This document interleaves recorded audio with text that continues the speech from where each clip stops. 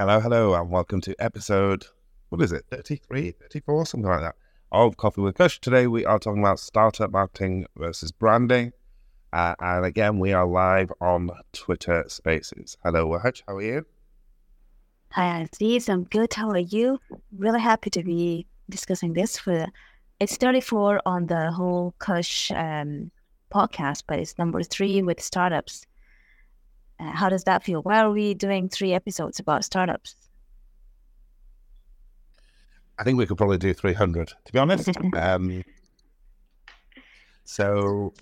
thought this week we're going to do it a bit different, though, right? Yes. So just let me introduce Aziz for those who don't know or might be listening for the first time. This is Wahj from Cush Digital, and with me is Aziz. He's the founder of Cush, a former PLC CEO, and he's passionate about empowering youth entrepreneurship. But today, before we start talking about entrepreneurship and startups, we want to maybe some gossip about some news in the digital marketing arena. So let's dive in. I mean, I've heard that WhatsApp channels are now on Android. They were only on iPhones. They are now on Android. Tell me about that, how that's going to change the digital marketing since WhatsApp joined that, especially that Telegram has been doing the same since it started. Yeah, I think that's basically the play, right? So Telegram have been doing channels since Telegram existed, basically. Been very successful, obviously. And WhatsApp want to get involved in that. They started, it rolled out in beta on iOS only, and then last week was out on Android as well. I don't like it as a user experience. I think that it feels like it's just been shoved into the user experience rather than made a core part of the UX like it is within Telegram. I think there's just such a weird trend of particularly Meta, just like constantly chasing behind the rest of the platforms. Like this is also Reels for IG have been made longer this week, and it's almost a direct attempt to target TikTok and particularly YouTube Shorts, which have got like longer periods for their equivalent of Reels. And I don't know, like I often think that if you're building a product and you're just basically chasing the competitor set, then you're not really building a product. All you're really doing is building an amalgamation of everyone else's product as opposed to building the product for yourself. So I'm never really a fan of these things, but I don't know. Have you used channels? What do you think? I don't like the reason I don't like channels is because you cannot engage with it as much as you can with like the normal chatting thing. But like you said, it feels like WhatsApp is just now following Telegram, and I've seen threads and with Meta, with the the videos being longer. Yeah, it looks like there's a trail of keeping up with things that have been present for a long time.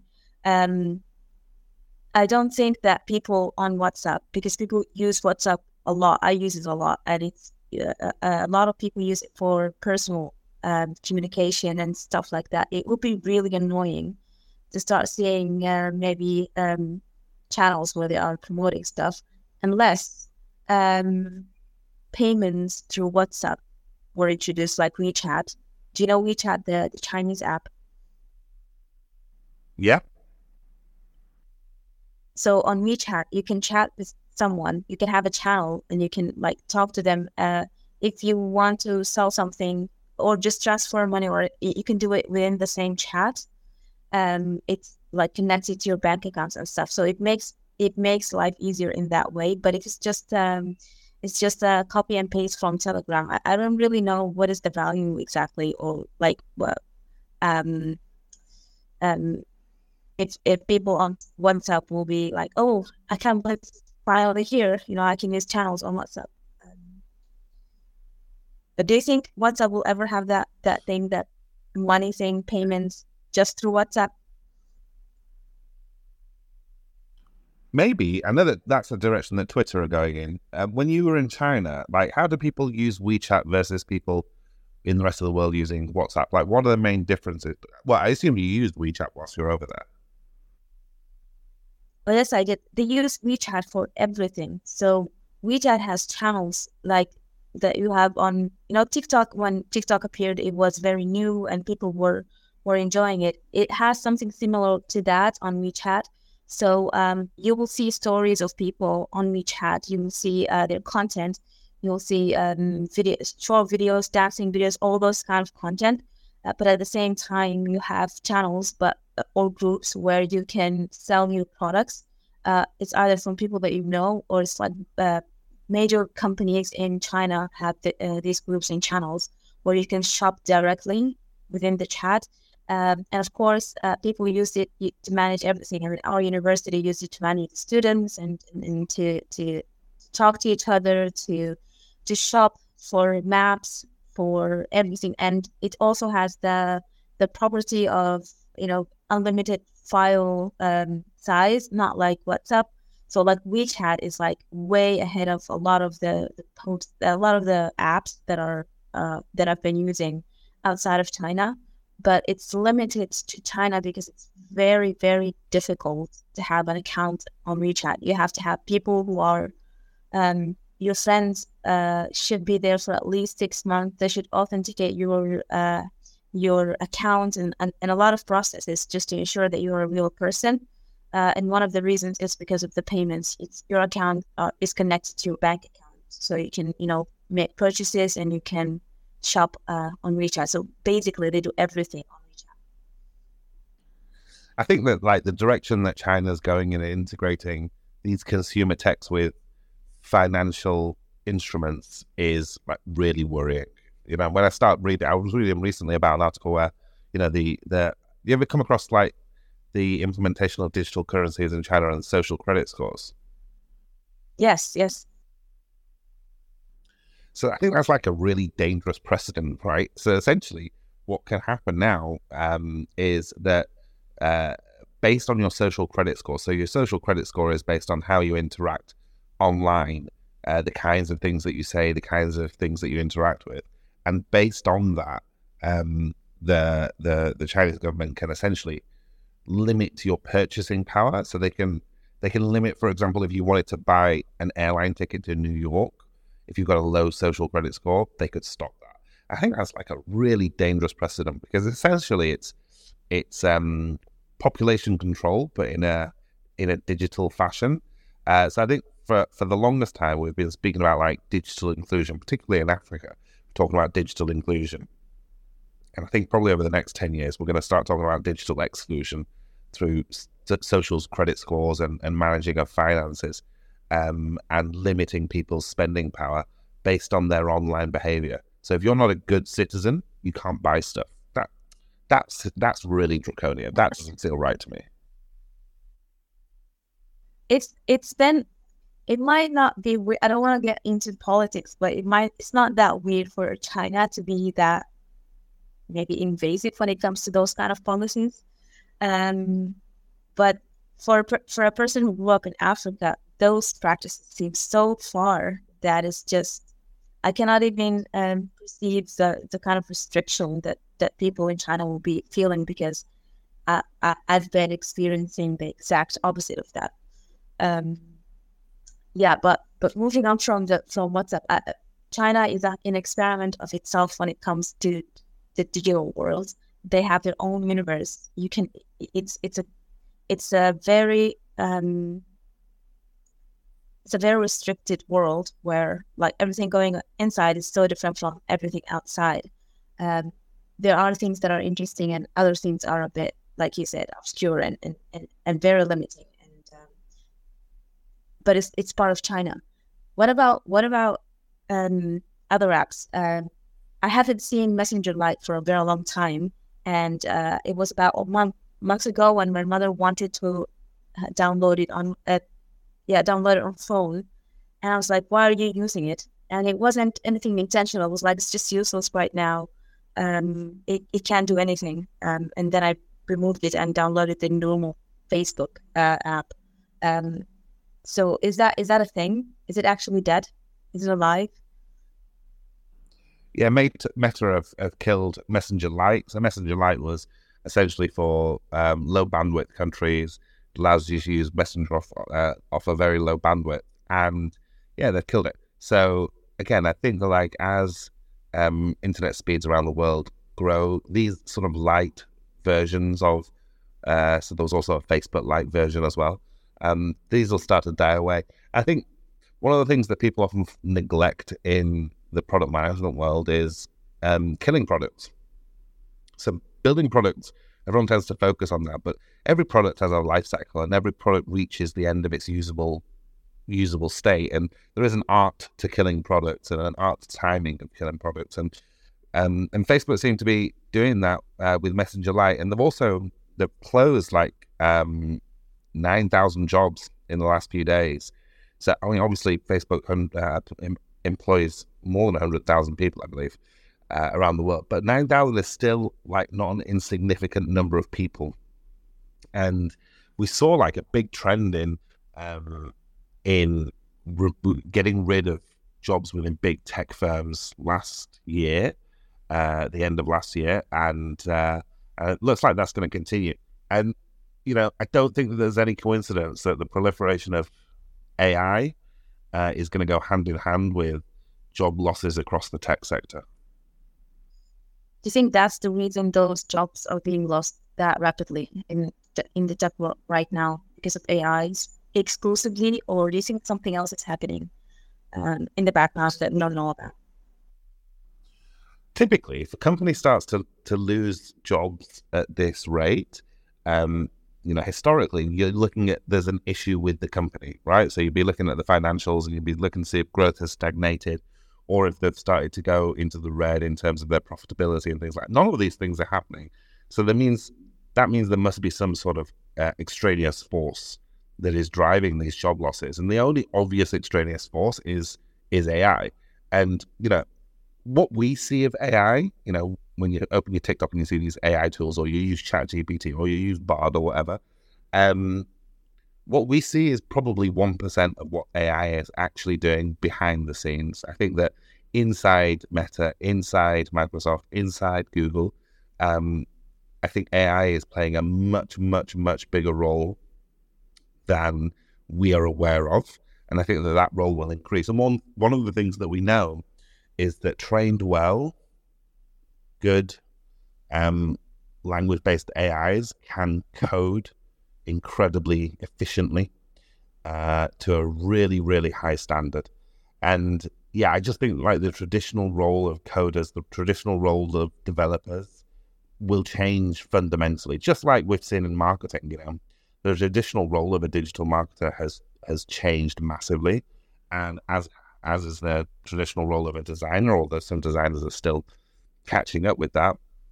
But I think that it seems to me pretty obvious that the main reason for that is the proliferation of AI. It's kind of impressive, but it's also kind of a bit sad that if a developer loses their job completely because AI is advancing, I do not see for that specific kind of job how can they compete with AI or use it to their advantage. I haven't seen much in that arena as well.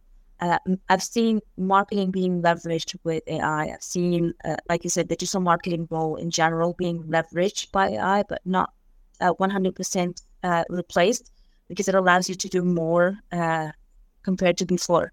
But it looks like there are specific roles that seems that AI is just exceeding. And within that arena as well, so many new businesses are being born.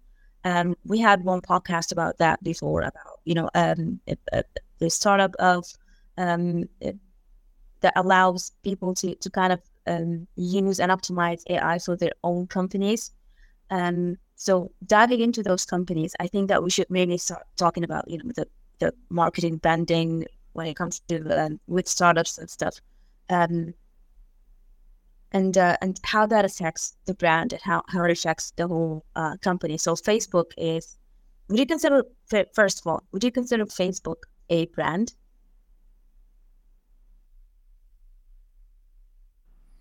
Yeah, I think so. I mean, however hard they try and rebrand themselves, say with Google and Alphabet, Facebook and Meta, but ultimately, yeah, Facebook is in and of itself a brand.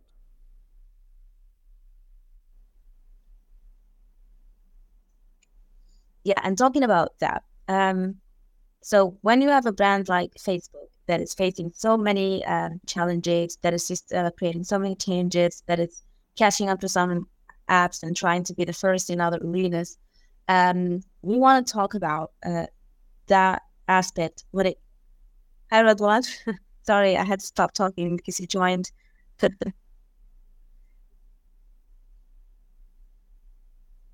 Let me add you as a speaker. Thank you so much for being here, Radwan. We have been discussing some tech news. We haven't started on the marketing versus branding yet. As that's why I say hi. Go ahead, continue to speak, Wahj. Good morning to you, and good morning to you, Aziz from Texas.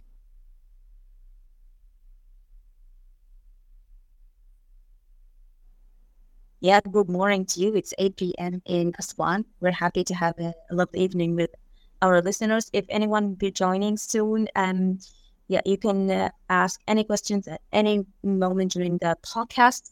And we're talking about marketing versus branding. And the reason that it's versus, not marketing and branding, is because we have noticed that there is some confusion with the two terms. And so I'm going to start with branding first, and then we're going to go to marketing. And I have a very specific case that I want to discuss with you, Aziz. So, John, what is branding as a definition, and what is marketing? Sure. So, like, branding is, well, let's start with marketing because it's easier. So, marketing is essentially the activity of setting the organization's strategy to attract, retain, and grow a business. So, attract customers, retain customers, grow a business. So it's really all-encompassing. It includes how you price your product, how you build your product. It includes how you promote your product. It includes people's perceptions of your product. It includes elements of shipping and customer experience. So marketing is a really all-encompassing function, whereas branding is really, really specific. And whilst it's difficult to sort of pin down what exactly branding is because there are so many elements to it, essentially, branding is the feeling that you feel when you are faced with a specific company. So as you engage with a company, it is the feeling that is created. And that feeling is an amalgamation of lots of different elements. It's an amalgamation of, obviously, the logo, the brand experience, the customer experience. There are lots of little things. Like we've got a new client pitch, and even in pitch, the language of the business is part of their branding. So what is a pitch? What are flocks? What are golden pigeons? Things like that. So there are lots of different elements to branding, but essentially the culmination of all of those elements is the feeling that you feel towards a company. I do have a question if you allow me. Of course, always. Thank you, Aziz. Could politicians, just like companies and organizations and also, let's say, entrepreneurs, use branding / marketing for their cause or political cause? Well, 100%. But let's test that. Let's test whether that is actually a case or not, okay? So I'm going to give you the name of a politician, and what I want you to do is objectively, I don't care if you're Democrat, Republican, or anything else, I want you to objectively tell me how you view that politician, okay? So it'll be obviously someone that we both know. So what is your view of Donald Trump? Business. And of course, that is what he's done, right? He has positioned himself as the deal maker, yeah? So whenever you even listen to the language, like he did I saw a post of his, this morning actually, when he was talking about, the live debate, which he chose not to go to, versus his interview with Tucker Carlson. And he starts his interview by talking about the numbers, by talking about that 11 million people viewed the debate versus 216 million people that viewed his interview. And so right off the bat, he's not even talking about issues. He's not talking about what's going on in Ukraine. He's not talking about the deficit. He's not talking about what's going on in Sudan. He jumped straight into my numbers are better than everybody else's. And so, but that's the position that he's created, right? That's the brand that he's created around himself. So if I'm gonna choose another politician, I'm gonna stay away from Sudanese politicians because we don't want it to turn nasty. So if I was to say Hillary Clinton, what do you believe is the brand that Hillary Clinton has put forward? Strong, loyal, and at the same time, very maybe, I don't know, driven, dedicated. I think that's totally fair, right? So she has put forward a brand which is based on stability, experience, strength, knowledge, consistency. Like, she is extremely consistent in her messages and the things that she does. Now, if you want to know whether brands are successful or otherwise, politicians are successful or otherwise at creating their brand, you only need to look to see if there is a counter argument to that brand, right? So let's take Hillary Clinton as an example. So all of those elements, they're the things that she's positioned herself as: strong, loyal, trustworthy, experienced. Okay. Now, when people attack Hillary Clinton, they attack at the core of her brand. They talk about the email database. They talk about the deals that she'd done. They don't talk necessarily about the things that she did in New York or a Secretary of State. And so, when you've made it as a politician, when you're being attacked for your core brand values. So the short answer to your question is, absolutely. Politicians absolutely have to create a brand around themselves. Some are incredibly successful at it. And, I think that one of the most successful at creating a brand around himself was George Bush Jr. George Bush Jr. positioned himself as the everyman, positioned himself as the beer drinking everyman. He didn't talk using long words. He didn't hobnob with people in high society. He was the cowboy from Texas who was basically the everyman that everyone could relate to. And he was really, really, really good at that. Yeah, that was like an exceptional form of branding. So the short answer is yes, absolutely. I think that a lot of the times when we look closer to home, like a lot of people in our own country in Sudan, people in the political sphere have really failed at that element. They've really failed to differentiate themselves individually. Or what's worse than that is that they've set themselves up as activist politicians. And that's such a weak position, right? So as a brand position, if your brand position, let's assume that this person isn't a person, it's a company. If your brand position is that I am against this, whatever this is, I am against this, yeah? If that's your brand position, it's only as strong as the existence of the thing that you're against. The moment the thing that you're against disappears, your brand proposition dies entirely.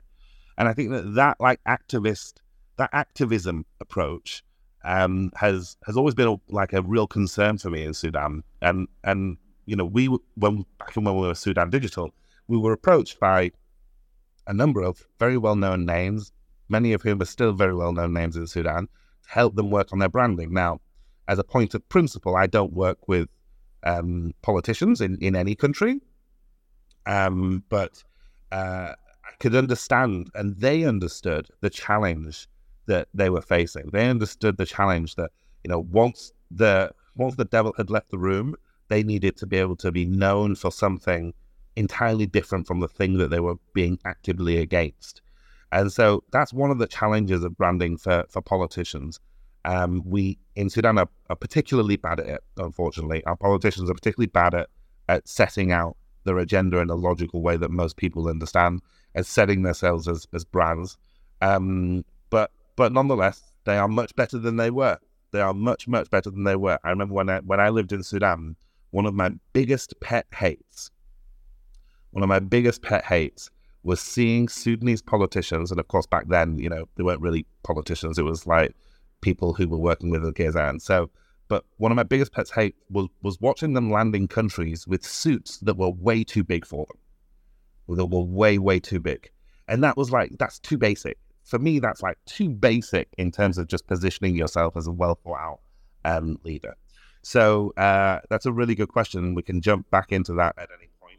So if that's the case, and I don't want to hog obviously the interactions, and I welcome Miss Jamila, and of course everybody else. We always meet in other spaces, and I am learning so much from them. And if we agreed last week that today's session would be about strategic planning when it comes to branding and marketing, what would be the 101 of strategic planning when it comes to marketing and branding?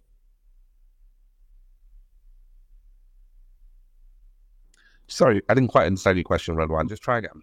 So last week we said we were going to talk about strategic planning or strategies when it comes to marketing and branding.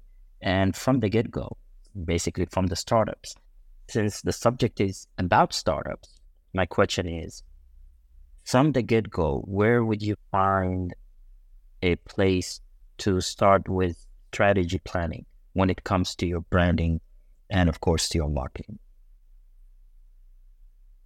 Yeah, I got you. So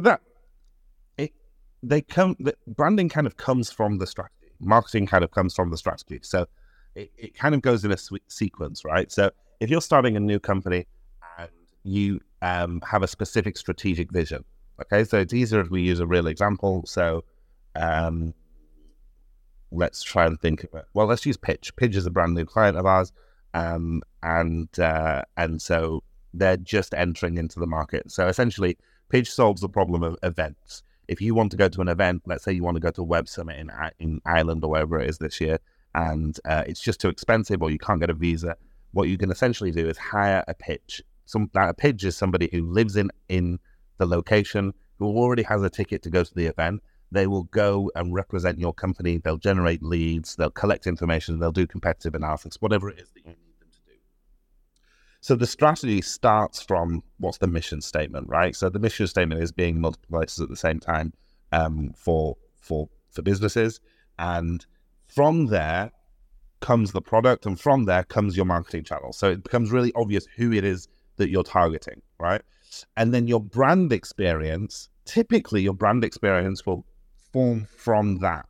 So from your strategy and from your marketing plan, your brand experience will form from that. Now, the thing with startups, and this is what's really important, is that your brand experience really doesn't matter at the start. It just doesn't. Like, your brand is only important when people recognize your brand. That's literally the only time it becomes important. So you can work on it, and it's very valuable to spend time thinking about it and to have a brand experience. But this space was downloaded via spacesdown.com. Visit to download your spaces today. Essentially, what you really want to do is you want your business and your customers to define your brand for you. And what I mean by that is that the experience that they experience working with you as a business should be the definition of the brand.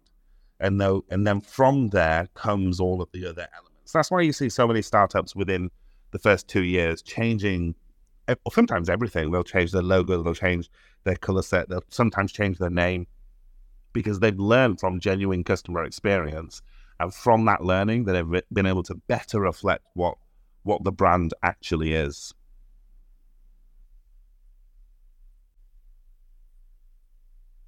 Thank you, Aziz. Go ahead, Wahj. Yeah, go ahead. Ridwan, do you have anything? No, I was just saying thank you.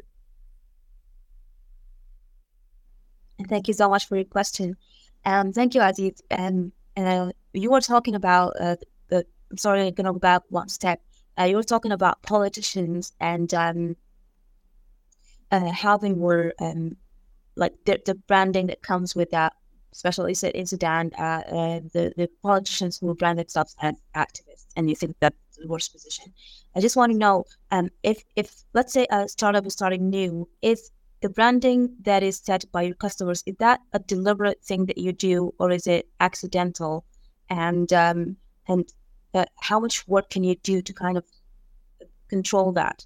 Because it feels like some of it might not be entirely in your hands, or you're not thinking through how you want to present your startup, or how what you present affects your brand. So as a startup, I'm just starting new. Can you navigate me through that? Yeah, sure. And I'll use myself as an example. But before I do, there's lots of new people join the room. Welcome to episode, whatever it is, 30-something of Coffee with Cush. Today we're talking about startup marketing and branding.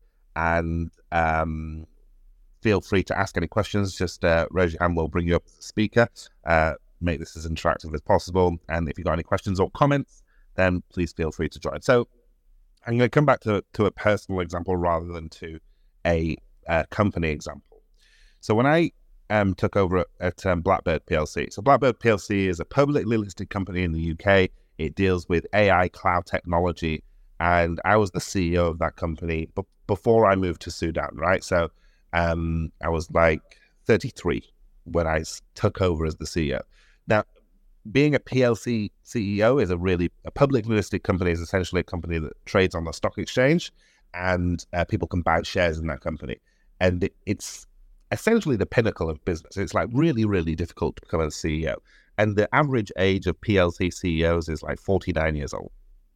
And many are much older. Very, very few are very young. And I was too young, essentially 33, like way too young for the market to accept me. So I remember when I was accepting the job, we had our PR firm, and we spent a good 3 days purely talking about my personal brand positioning, Aziz Musa's brand positioning. Because what investors really want from the CEO of a PLC is stability, structure, experience, focus. That's it. That's what they want. They don't want dynamism. They want to know that the money that they have invested is in safe hands. Obviously, that was a challenge for me because I was young, and there's no way of getting away from the fact that I was young for the market. So my positioning that we worked out was based all around speed and the future, right? So we deliberately created a brand position for myself. So whenever I was doing a TV interview, or I was doing a podcast, or whatever promo I was doing, or when I was speaking to investors, I was always reflecting back on my time with, big companies like lastminute.com or Moonpig or Photobox or whatever it is, and the hyper growth that they experienced. And that, the company at that time requires someone who has the experience of hyper growth. And so that positioning was really deliberate, to the extent that we sat down and we deliberately created a positioning, and we deliberately chose the language that I would reiterate over the time. And if you ever find on YouTube or wherever on any of my old interviews, you'll see that I repeat certain phrases over and over. And that was deliberate. That was about positioning me and the view of Aziz Musa to investors as someone who was going to deliver hyper growth. And that it was very difficult to achieve hyper growth with someone who was in their 60s. You needed someone who was young and dynamic to do that. And it was a very deliberate process that we went through. You just tapped into branding and marketing at the same time. So you had a very clear image that you wanted to deliver, and you wanted people to perceive you in that image. And I assume that that's the brand aspect of it. But then you took on some actions, some specific strategies to position yourself as that image that you're aiming to be. And that is where marketing comes. So tell me about, so this is where the strategy here comes. This is what Ridwan has been asking about. So the clarity of the intention of the brand, and then the strategies that come with it. What kind of strategies that we use in marketing to evolve based on the brand position that we seek, and what are the different KPIs for being successful at marketing and being successful as achieving the branding aspect of the goal or that we just discussed. And also, Ms. Wahj, if you allow me, Aziz, I'd like to piggyback on her request or question. for example, we have, let's say, Miss Jamila with us, or some other entity that they have either their own IT staffing or maybe IT solution providers. How can they use branding / marketing as a strategy to gain more clients, customers, or in Ms. Jamila's case, more patients? Yeah, great question. Hello, Jamila. It's great to have you in the group. Please feel free to jump up as well. Mohammed as well. Great to see you back. So this is a chicken and egg question. Okay, so again, I'm going to come back to the couple of examples that I've used. I could not have positioned myself as the growth leader if I didn't have a background in growth. I couldn't have positioned myself as something that I wasn't. I needed to actually have that. I needed to actually be that person, which is what I was. That's what I was known for in the market was high growth. So all I was really doing was selecting a position that already exists, and I was creating a brand that already exists. And this is the challenge for branding in startups. Essentially, if you're a startup, you don't yet have a position until you have customers, until you have clients, and you're actually delivering work and you're generating revenue. It's very difficult to know, why do those clients really want to work with you? Okay. So when we started back in the day, it was Sudan Digital, we were really clear on what our brand position was, right? So our brand position was actually based around Sudan and quality of delivery for an ideological reason, not for a business reason. Yeah. And it became much harder to reposition ourselves as Cush Digital, because Cush Digital isn't necessarily about that. It's actually about high quality at a lower price. But we were able to do that because we already had the proof. The proof was already in the pudding. So we were able to sort of reposition, if you like, against the new brand Cush Digital with the values that we had already created. And so it's a chicken and egg question. This is why one of my frustrations with some startups is that they spend an awful lot of time coming up with their brand name and their brand identity and their logo. And sometimes they spend thousands of dollars doing this without actually knowing what it is that they're actually positioned as, because it's impossible to know. It's impossible. You know, let's take Apple as an example. Apple, the first product, the Apple One that was released was a personal computer, but it wasn't a personal computer. It was actually just a motherboard, right? So it was fundamentally different to the ethos of what Apple became, yeah? And if you actually look at their first logo was a depiction of Adam and Eve and Apple on a tree, totally different to the Apple experience now. And now it's like a closed loop environment, and it's very clear what Apple represents. But at the start of Apple, it was really difficult. So even when they chose the name, you know, Apple was chosen as something that was friendly and innocuous. And that's really all that they had in their mind. It was choosing something that was friendly and innocuous, because that gives you breadth, it gives you space. You know, when you start like that, then you've got the space to sort of create something in a much broader field. If I give you an opposite example, an opposite example would be one of our clients, which is Spartan's Boxing Club. So when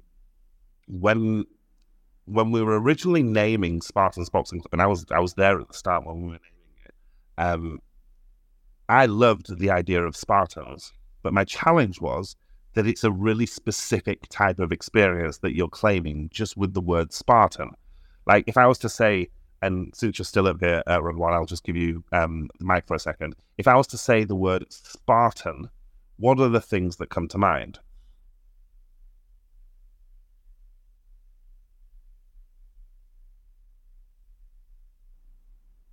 Or if Radwan isn't there, maybe Wahj, if I was to just say the word Spartan, what are the things that come to mind? I'll just remember the movie, the character, and the actual Spartans from the ancient Spartans, and warriors, and, you know, strength and big muscles and stuff. Exactly right. So like that's what it means, yeah? A Spartan, by definition, is a warlord, someone of extreme strength, power, agility, someone who is aggressive. They live for war. It's a very aggressive, very masculine brand name. And yet, Spartan's Boxing Club, The brand itself has evolved way beyond that. And now it's synonymous around the world as the place where families can go and learn to keep fit and box together. It's a very family-friendly brand experience, but not a very family-friendly brand name. And that is the challenge of naming and creating a brand experience too early in your startup life cycle. I think that's one of the challenges that people seem to neglect. They seem to think that their company is their brand, and that's not the case. Your company is your company, and your brand reflects your company, not the other way around. Thank you so much. It's very hard to navigate this like you said, if I'm having a new business. I want to welcome everyone who just joined. Thank you so much for joining. This is Cush with Digital, and we are discussing startup marketing versus branding. If you have any question now or at any point, just raise your hand and you will be up as a speaker. Or if you have comments or if you have anything that you want to share from your experience, it would be great. And let's move on to the branding part. Is being a famous brand a recognition or a KPI that I've succeeded, or is it only the customer experience that defines the success of the brand?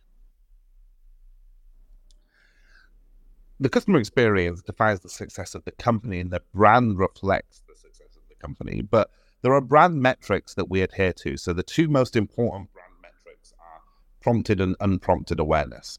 So if I was to say to you, name a car company, you would say BMW. Cool. So you'd say BMW. So that, you'd give me a list of car companies that you're aware of, and that is unprompted brand awareness. That on that list might be BMW, Mercedes, Tesla, So that is unprompted awareness. And we can do a calculation of unprompted awareness that will allow us to see how much brand traction that brand has. And then we have a second metric called prompted brand awareness, where I give you a list of brands in a specific vertical, and then I say, which of these brands do you know? And that becomes prompted brand awareness. And of course, unprompted brand awareness is the higher value of the two types of awareness. Essentially, what branding is, more generally what marketing is trying to do, is it's trying to own the space in the mind related to your specific positioning, all right? So car manufacturers is a really broad positioning, but what if I was to choose a really, really specific positioning? Let's say I chose the positioning of a car brand that is good for the environment. Which brand owns that space? Tesla. Immediately. Of course, Tesla. Yeah, so Tesla owns that space because that's a very specific brand positioning. Now, actually, the product Tesla, the Tesla product owns significantly more spaces than that, right? Because eventually they've redefined what non-combustion engine cars can do. But that positioning is essentially owning the mind space, yeah? And that's really what branding is trying to achieve. What you're trying to do is you're trying to own the space in the mind so that you become the number one in a specific position, in a specific market position. The more specific, the easier it is. The more general, the more difficult it is. So if you were to say computer companies, then you may say IBM, Microsoft, Apple. But if you were to say computer companies that are specifically designed for creatives, based on the marketing in the 90s and the early noughties, you're more likely to say Apple. So these are the nuances of branding that exist. And that's why, again, it becomes so difficult for a startup to really focus on branding until they've started to own a specific position, because your position changes, right? As you're evolving your business, you find a customer set that's more interested than the ones that you did in your initial business plan. So you pivot your product or you pivot your service into that customer set. Now, if you're set to your brand name and your brand position, then you've got a mismatch between where your customers actually are, where your business actually is, and what your brand is trying to represent. And that's why it's so challenging to manage or to try and create a brand experience so early. And it's also why I encourage startups not to focus on branding in the first year or 18 months, to focus, just put something there, but to focus exclusively on building the business, and then allow the business to define the brand after that. But then as a startup, how do I, so if I'm building my business, I need to target specific audiences. I need to like use my budget effectively to be able to reach the people that need the product. And at the beginning, like, you might be stumbling. And so what kind of things or questions that I should put in mind starting, since I don't want to focus too much on branding, and then I want to go into marketing and building the business. In that, what it seems like a very fragile period for my business, the first 2 years. So should I be thinking of how do I identify my audiences so I can focus on that when it comes to marketing? How do I, understand the selling points that I have so that I can also market it correctly to my clients without leaning too much on the branding and trying to figure out, who I am as a product or as a brand? Yeah, that's a really good question. Just whilst I answer that, can you try and add Abu Muhammad as a speaker? I keep getting an error. So therein lies the biggest challenge, right? So whenever we set out a business plan, we have in our mind, like, okay, this is our target market, this is our target segment, this is how we're going to attack those people. And like Mike Tyson said, everyone's got a plan until they are punched in the face. And that's like the reality of business. You then go to execute that plan, and you really struggle to, in a lot of cases, you struggle to attract that. And there can be a number of variables, a number of reasons why you struggle to attract that target market. What you don't do is you don't give up. You tend to pivot. You'll get one customer in an entirely different space, and you'll go, hold on, maybe there's a target audience here that I haven't considered. And so then you'll start to re-pivot your business or your service out into that target audience.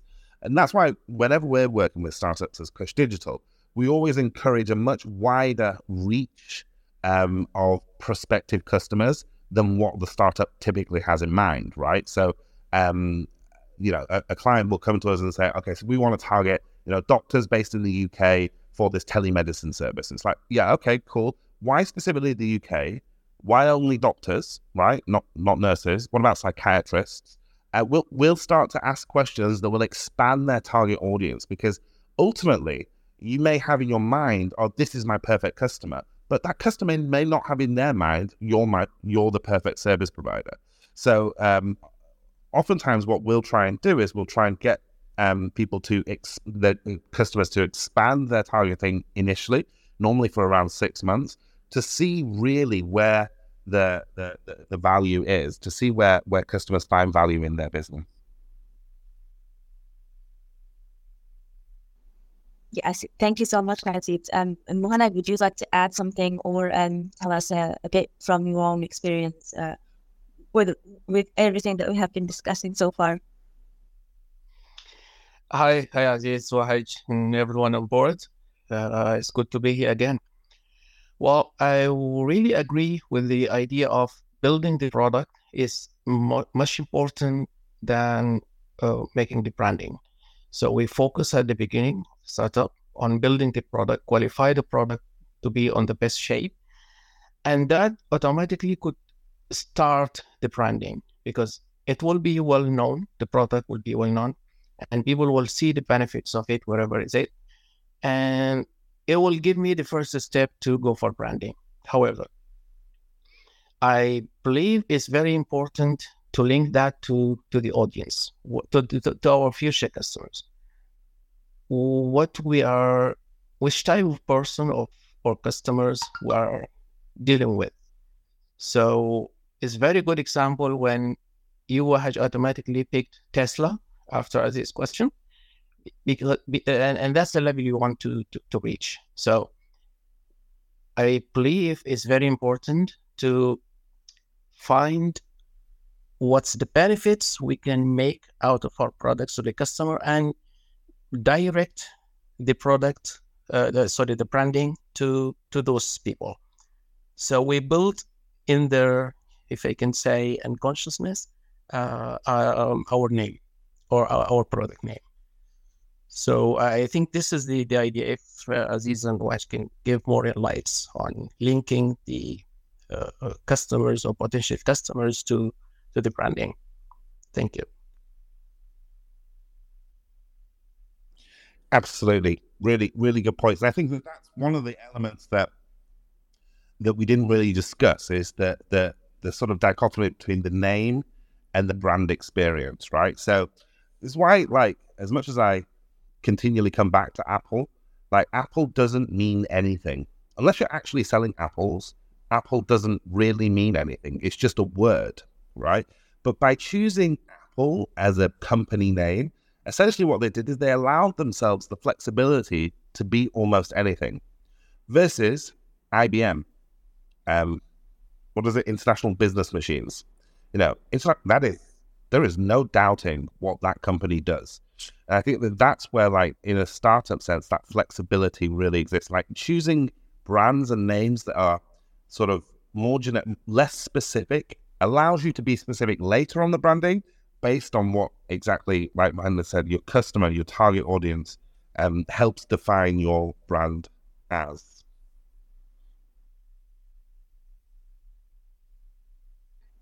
That is excellent, and thank you, Mohammed, for your input. Because as you were talking, I was thinking of many brands like Adidas or IKEA, and how each one of them kind of resonates in a very specific way to me. Like you said, an image comes into my mind related to every brand. So that being said, Aziz, there is recently you've probably heard about the noise of the movie Barbie, and how Barbie as a brand is a very old brand, and then, but as a brand, it's very known. It's old. It's famous all around the world. And yet again, the marketing efforts that were put into the movie were huge. This is the case that I wanted to discuss with you. If there are so many other questions, but just let's discuss this, and if we have enough time, then we'll dive into the rest of the questions. In that, have you seen the kind of marketing that have been done by Barbie, and why do you think that they've spent that much on that movie marketing, especially that it's a known brand and so many people were already looking forward to it because it's just Barbie, because of the brand? So this comes to the other end of branding, right? So when you become so big, like Barbie as a brand, when you get to that size, you've got a totally different challenge. And that new challenge is how to protect your brand. So protecting your brand is more of a defensive strategy than an offensive strategy. And it's really difficult. Now, I can't imagine how many years the Barbie movie has been in pre-production, trying to make sure that everything that happened within that movie, every scene, every shot, every music choice was aligned with the Barbie brand. Because when you start to play with such an iconic brand, it's a real challenge to create something creative like a movie. So what you essentially see in the Barbie movie is just in everything associated, almost forgetting the movie itself, with everything associated with the movie is one massive marketing campaign that, by the way, has been extraordinarily successful. And of course, there's been a lot of backlash against the Barbie movie, but essentially that backlash is limited to countries where Barbie penetration is pretty low anyway, for often religious reasons or for cultural reasons within those countries. And they're of course well within the right to have that. But the Barbie movie is just like one massive marketing campaign, one massive, very successful marketing campaign. And a lot of times brands get it really wrong as well. So I think that flight, there's an example of Birdseye. Birdseye is a frozen food company in the UK. It was at least the number one frozen food company in the UK. And in 2014, their number one selling product was a frozen beef lasagna. So essentially, it's a beef lasagna. You go to any supermarket, you pick up this beef lasagna, put it in the microwave for a few minutes, then you've got this number one selling product, which is the frozen beef lasagna. And everyone associated Birdseye with good quality food at a reasonable price. And then some scientists decided to start testing the Birdseye beef lasagna, and they found that it was not beef. It was, in fact, horse meat. And there was a huge uproar in the UK because they found that actually almost all of their products did not contain beef; they contained horse meat, and the reason that they had horse meat in them was because of a supplier in their supply chain that was based in Romania that was essentially using horses as opposed to cows to produce the beef for Birdseye's beef lasagna. And, their market share plummeted, and there was a huge uproar across all of the UK. And I worked for a PR firm at the time, and the one thing that jumped into my mind, maybe just because I'm a bit weird, but the thing that jumped into my mind is that, well, they've been doing this for years, and Birdseye is the number one beef lasagna in the country. Does that not mean that people in the UK like horse meat?